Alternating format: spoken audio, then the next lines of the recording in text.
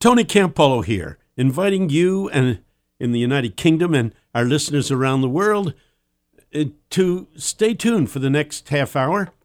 I'm going to be talking about a variety of subjects, but the name of this show is From Across the Pond. So named because we put the show together here at the suburbs of Philadelphia. I'm actually in the studios of Cabrini University, which sits across the street from Eastern University. Eastern is an evangelical school that has been part of my life for over 50 years. Shane Claiborne, who usually does the show with me, is a graduate from that school, and he continues to be loyal to the old alma mater. We advocate and promote red letter Christianity on this show. You say, I don't know what red letter Christianity is? Well, there are many of us here in the United States who are reluctant to use the word evangelical for ourselves simply because it has become politicized. The word evangelical has become politicized. A guy like myself, I'm evangelical in my theology. I believe in the doctrines of the Apostles' Creed. I believe that salvation comes through a personal relationship with the resurrected Jesus. I believe the Bible was written by people who were inspired by the Holy Spirit, who guided their writing to keep them from misleading the readers, so that it's an infallible guide for faith and practice. In all these respects, I am evangelical. I have those beliefs. But having said that, I don't like calling myself an evangelical anymore, not here in the United States, where the word evangelical is now married to Donald Trump. That's his base. He proudly says the evangelicals are in my camp.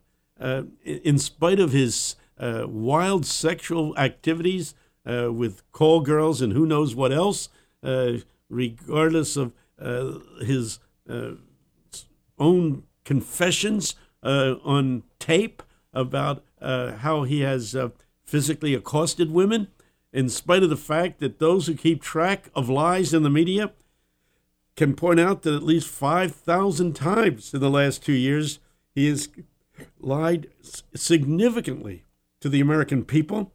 They keep on saying he's our man, he's our man. The fact that Donald Trump has pursued a policy towards immigrants, labeling them in stereotypical manner as saying they're rapists, they're murderers, they're prostitutes, they're drug addicts, they're drug pushers. The truth, and then he adds, I will admit that some of them are very decent people. Oh, wow, wonderful to be so generous as to make that statement.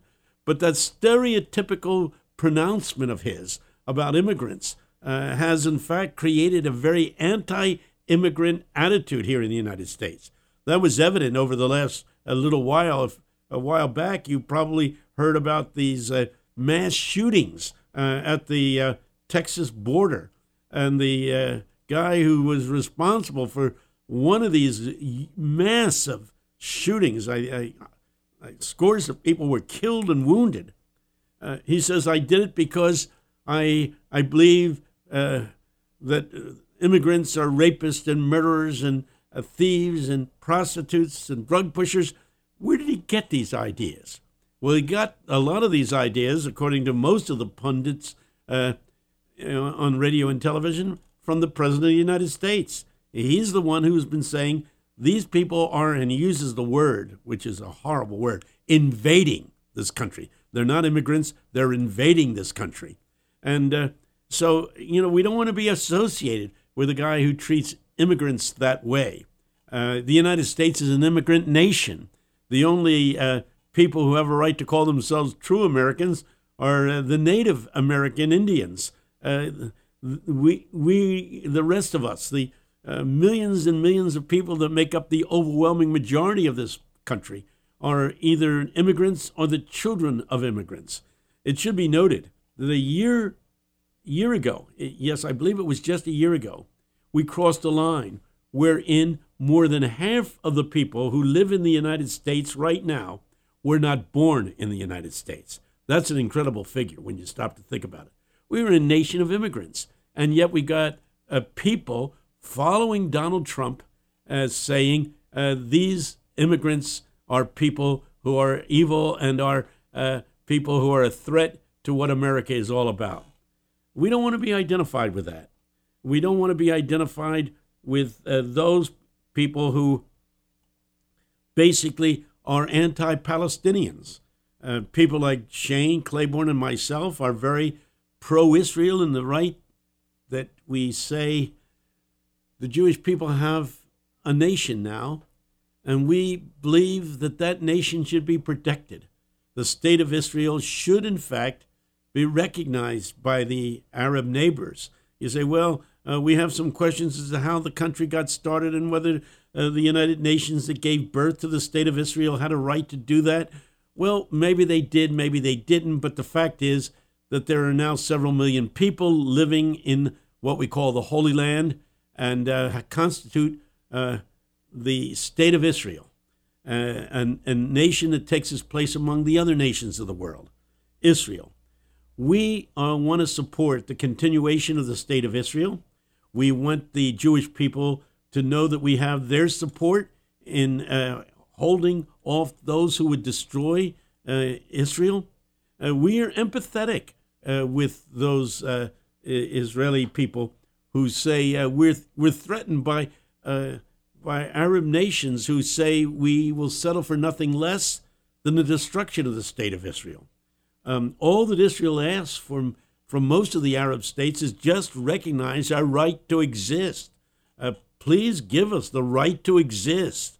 And there are many Arab nations that won't do that and say the state of Israel should not exist. Well, whatever its origins, and its origins were what? More than 50 years ago, that it's over. These people are there. Millions of them are there. They're not going to go away. It's time to realistically come to grips with the fact that the Jewish people are in Israel and should be recognized as having a nation of their own, and we need to protect that nation against those who would destroy it. Having said that, there's a big difference between being pro-Israel and being pro the policies of the Israeli government. The Israeli government has been moving into Palestinian territory.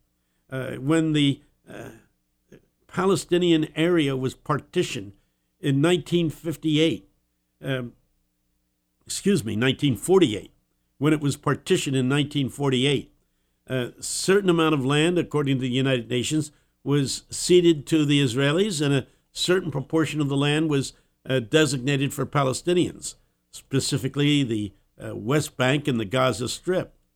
Well, over the years, the Israeli government has allowed for and supported Israeli people moving into the Palestinian territory, moving into the West Bank with bulldozers, leveling the houses, taking the land away from the Palestinian people, and building settlements there. And so there are more than 500,000 people now living on settlements in land that was designated for the Palestinian people. We think that's wrong. We believe that we must be supportive of the Palestinian people and acknowledge their right to a homeland, just as we simultaneously support the state of Israel and their right to a homeland. We think it's time for peace to be in the Middle East. If there's going to be a World War III, according to Samuel Huntington, the one-time Harvard political scientist, the World War III will probably start in the Middle East. And it will probably be a war between the Muslim nations of the world against the West. That's a horrible prediction. I don't believe that most Muslim people want war, but they're being agitated. They're being pushed. And the truth is that as the Israeli government allows for these illegal settlements to be established in the West Bank, there is more and more outrage among Arab peoples, more and more anger that will result in some kind of war unless peace comes to bear. And so Jesus calls us to be peacemakers. Blessed are the peacemakers, for they shall be called the children of God. Well, I'm afraid the evangelical community has not acted as peacemakers.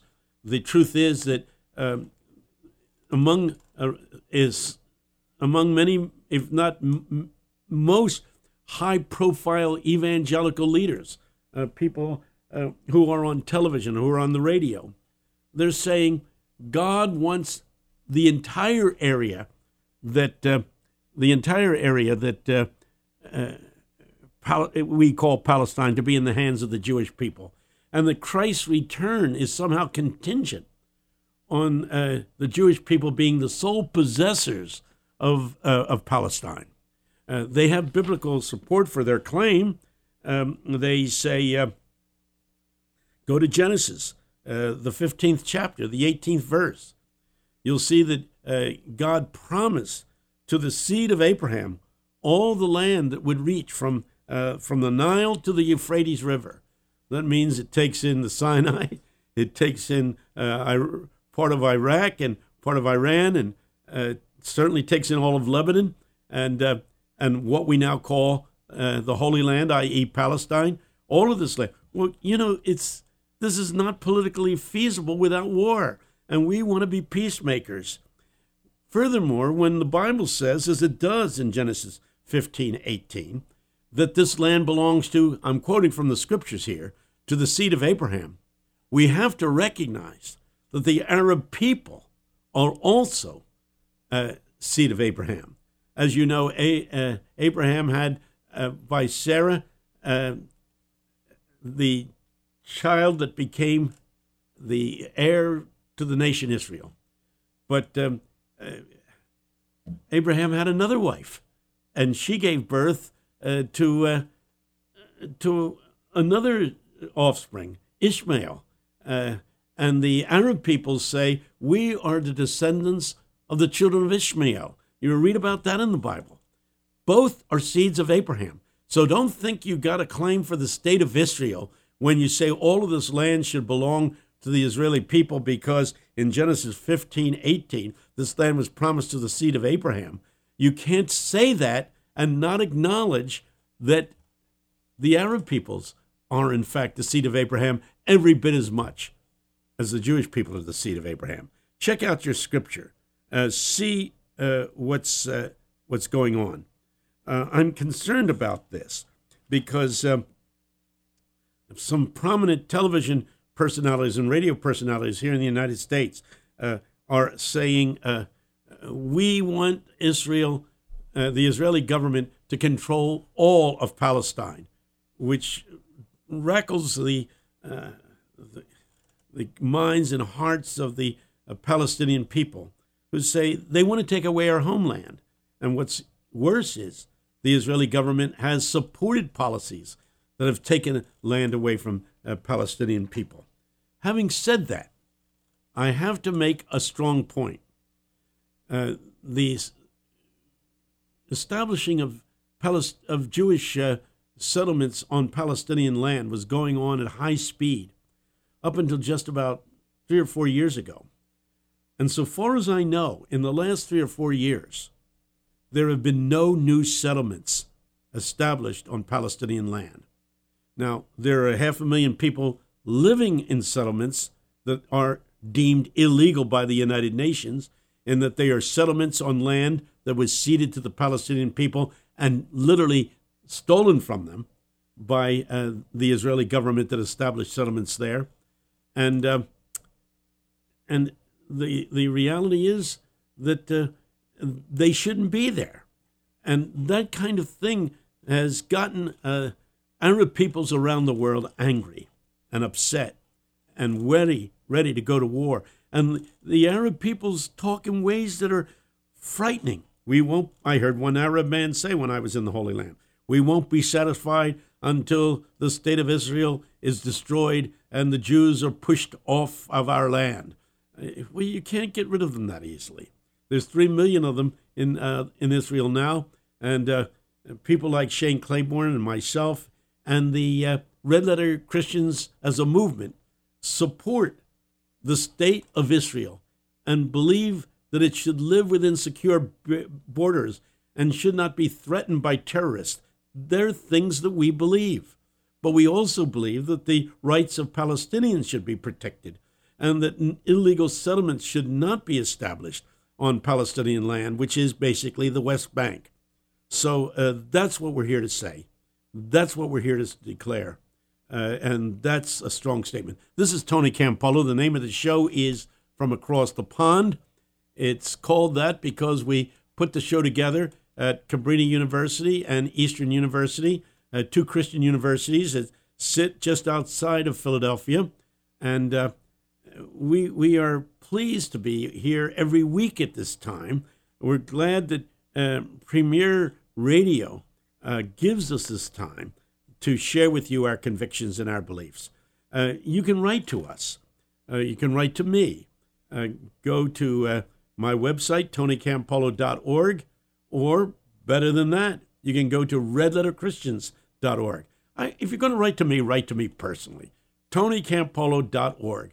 If you got complaints and arguments, send them my way. I will take them seriously and talk about them on the air. Now that I've dealt with that aspect, I got to tell you that the Red Letter Christian movement is not only sympathetic towards the rights of Jews and Palestinians, we are also sympathetic to the rights of our lesbian, gay, bisexual, transgendered brothers and sisters. The LGBT, and now we add the word Q to that list. These are people who we feel have suffered at the hands of the church. Let me just say that suicide is now the second leading cause of death among young people ages 10 to 24. 1 out of every 6 students nationwide in the United States, that's in grades 9 through 12, has seriously considered suicide in the past year. This has a great deal to do with the lesbian and gay and bisexual and transgendered society. The rate of suicide among these people who have struggled with their sexual identities is 4 times higher than it is for straight youth. Did you get that? Those who are having trouble with their sexual identity, suicide rates for them is 4 times greater than the general population of those who commit suicide. If you're a lesbian, or gay, or bisexual, transgendered, Q, you're 4 times more likely to commit suicide than those who are straight. What's more is the treatment of addiction is 12 times higher among those who are struggling with sexual identity. It should be noted that those who commit suicide tend to not only be LGBTQ, we keep on using these letters, people with struggles with sexual identity, but I have to say this, that they are simultaneously people who are often rejected by their families. Family rejection is 8.4 times higher among these people than the general population. So being rejected by their families because of their sexual identity, struggling with their own sexual identity, these are things that are driving people to suicide. And I would have to say that over the years, the church has been complicit in all of this. We have laid such guilt trips over people who have these sexual identities which they didn't choose. Most of us who are sociologists, most of us who are social scientists, would argue that people do not choose their sexual identity. And when I say that, people say, yes, they do. And I always ask people who are heterosexual, when did you decide to become a heterosexual? You don't ever decide your sexual identity. One day you wake up. I am attracted, if you're heterosexual, to people of the opposite sex. If you're homosexual, you wake up one day and realize you're attracted to people of the same sex. You say, well, what causes this problem of being and it is a problem for all concerned, being attracted to people of the same sex? The answer is we don't know. There is no some scientific evidence that will support any theory. Some people on Christian radio will say things like it's having a faulty identity with your father. The boy who grows up and has a weak or absent father, he's likely to become a homosexual. There's no evidence of that. As a matter of fact, if I had the time, I would spell out what's wrong with that theory. There are some who say it's inborn, it's somehow genetic, it's somehow part of the genetic structure of the individual. No evidence of that either. There is no discovery of a gay gene, as some have argued. Nobody knows what causes a homosexual orientation. What we do know is that people who are gay, people who are bisexual, who are transsexual, they don't know how they got this way. They just don't know how they became this kind of a person who the church has made feel guilty beyond words. May I point out that there are 520,000, did you get that number? 520,000 homeless children and teenagers in America. Let me repeat that. 520,000 homeless children and teenagers in America who are homeless because their families threw them out of the house. Have you got that? Let me put it to you again. There are 520,000 children and teenagers who no longer feel welcomed in their own homes and are living on the streets, are homeless, because their sexual identity is something that has offended their families, and their families reacted by tossing them away. These are what one judge here in the United States called the throwaway children. There are 1.3 million homeless children and youth here in the United States. 40% of those who are homeless on the streets of our cities here in the United States are people who are LGBTQ people, lesbians, gays, bisexuals, transgendered people, Q people. Let me repeat that. 40% of those who are homeless in the United States, 1.3 million homeless children and youth are on the streets of our cities. 40% of them are there because their sexual identities have made them unwelcome in their own homes and feel that they don't have a good place in their own homes. I don't understand parents who can throw away children. I got to tell you this. There are some who will quote Scripture and say, doesn't the Apostle Paul say that those who are enmeshed in sin are people from whom we should disengage? Isn't there legitimation in Scripture for distancing ourselves from those who are living in sin? Listen, if we distance ourselves from everybody living in sin, we'd end up distancing ourselves from everybody, period. I got to tell you, I love Jesus. I walk with him. But I will have to say that since becoming a Christian, I have not become sinless. However, I'll put a caveat to that. I'm not sinless. But since becoming a Christian, I do sin less. I do sin less. And every day I'm struggling to overcome the dark side of my humanity.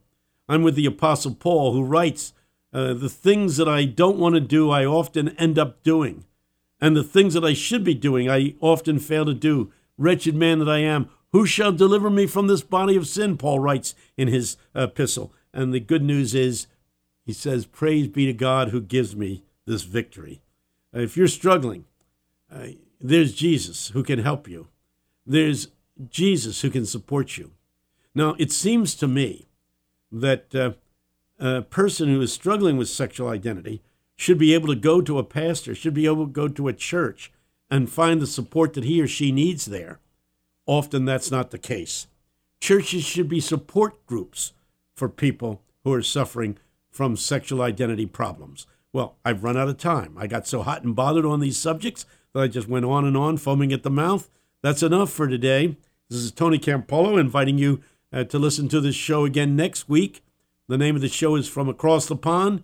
We advocate, we promote red letter Christianity, a movement that takes the red letters of the Bible, i.e. the words of Scripture highlighted in many Bibles with red letters. We take them seriously and try to live them out. Thanks for listening, and be back next week, and I'll try not to lisp on the show next week. Blessings and God watch over you.